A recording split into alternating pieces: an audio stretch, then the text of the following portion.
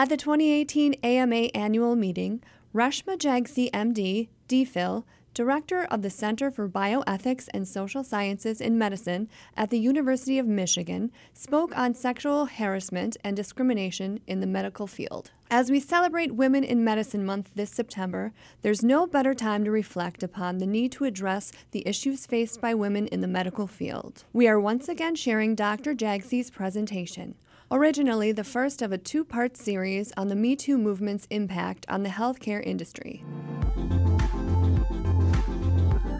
Brave individuals in the Me Too movement have exposed widespread sexual harassment across many industries.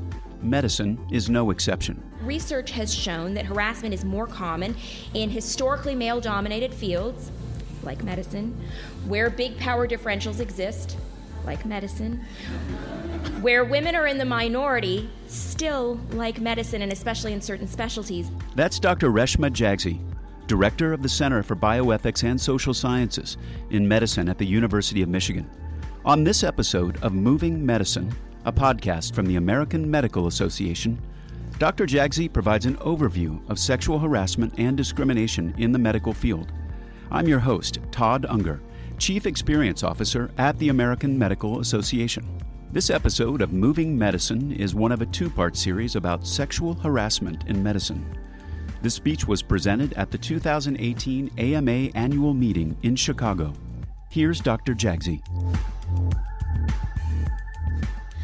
So I wanted to begin by defining our terms.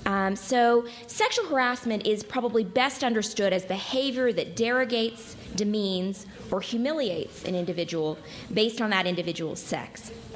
And some scholars actually now prefer the term sex-based harassment because the behavioral science definition actually encompasses three major categories of behavior. There's gender harassment, which includes sexist remarks and behaviors, typically known colloquially as a put-down, generated out of animosity rather than sexual interest.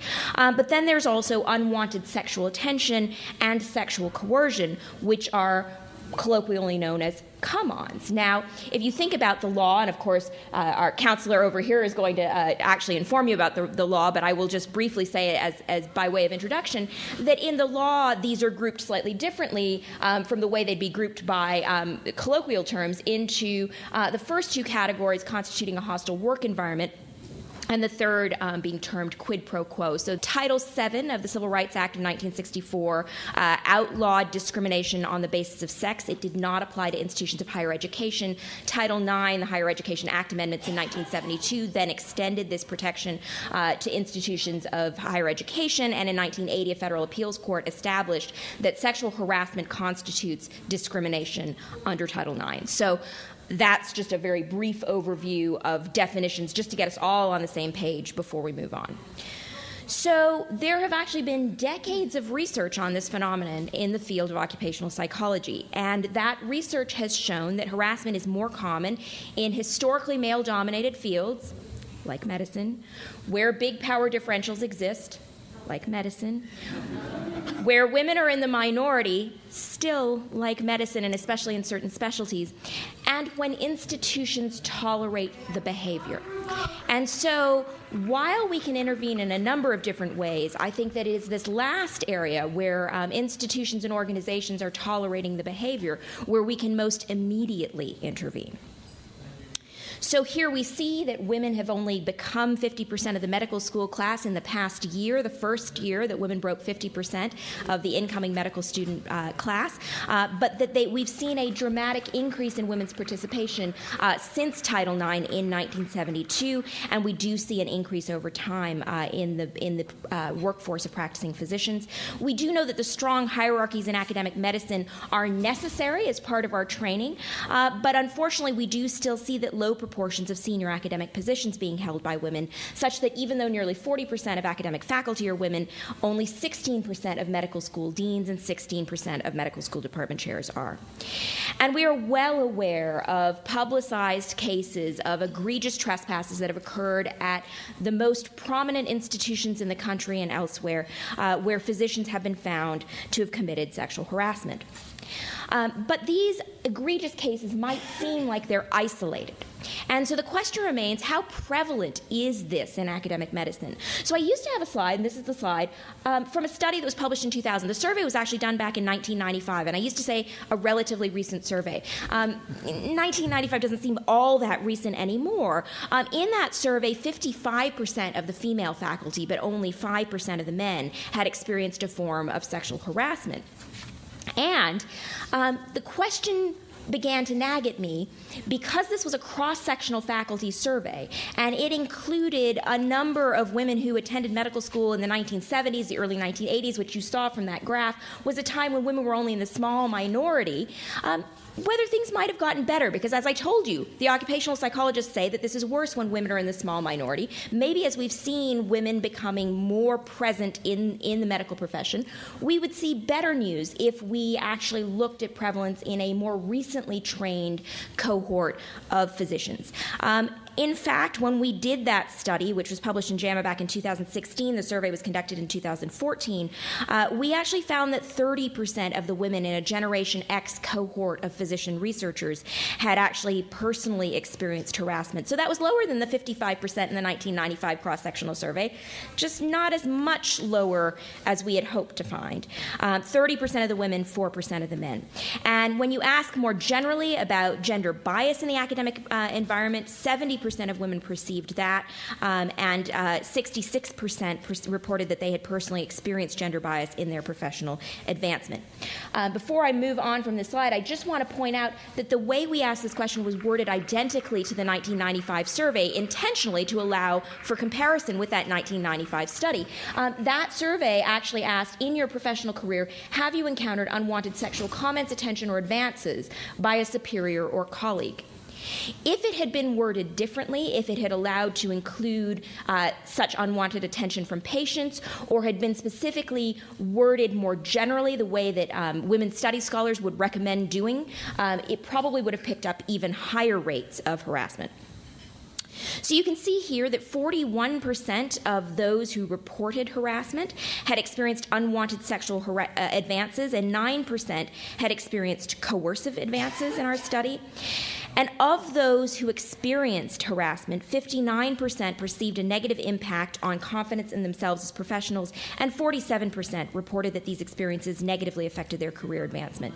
So after we published that study, I got a lot of emails, really heartwarming and simultaneously dismaying emails from individual women who told me about their personal experiences. And here's one example, which is reproduced with permission and de-identified. These women talked about the environment that allowed the trespasses to occur, a department where the chair invites male and not female residents and attendings over every week for poker. They talked about feeling like they had done something wrong, like there was something pathologically wrong with me, that I invited that kind of behavior. Was it because I wasn't smart enough? Was it because I was soft-spoken? Was it because there was something so wrong with me that I couldn't even recognize it? And the way that seeing these data about the prevalence of this issue actually helped them to recognize that this wasn't their own fault, and asking me to call attention to this. And of course, I emailed her back and said, JAMA has a great section called A Piece of My Mind. You're such an eloquent writer. You should publish this. And she said, I can't publish this. I don't want anyone to know. And what these women told me time and time again was stories about the fears of retaliation, about marginalization, about stigmatization. And when you're a woman and you're a physician and you've devoted most of your life to becoming a professional, the last thing you want to do is jeopardize your standing in the field. And in fact, it's a reasonable fear. So this is actually a comment from an Australian surgeon who said the worst thing you can possibly do is to complain to the supervising body, because then, as in one person's position, you can be sure you'll never be appointed to a major public hospital. Yeah.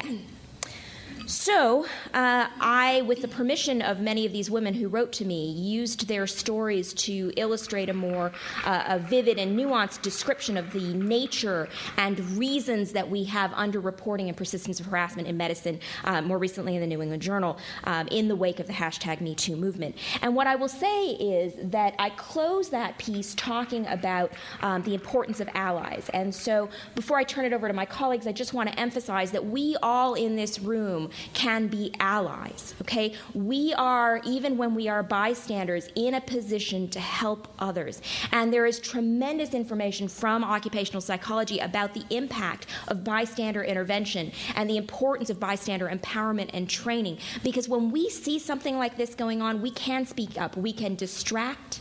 We can remove the victim. And if we're in positions of power, as many of the people in this room are, we can also report or make sure that that situation is addressed more formally.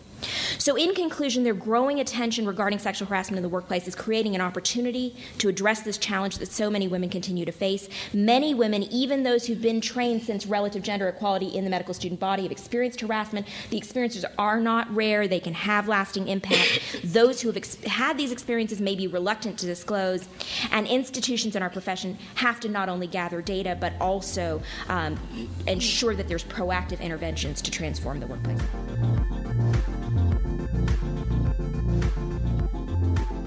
That was Dr. Reshma Jagsi, Director of the Center for Bioethics and Social Sciences in Medicine at the University of Michigan. I'm Todd Unger, and this is Moving Medicine, a podcast by the American Medical Association. Be sure to check out the other episode in this two-part series about sexual harassment in the medical field. To attend live presentations like Dr. Jagsi's, visit ama-assn.org/movingmedicine to become an AMA member and register for our annual meetings. You can also subscribe to Moving Medicine and other great AMA podcasts on iTunes or visit ama-assn.org/podcasts. Thank you for listening.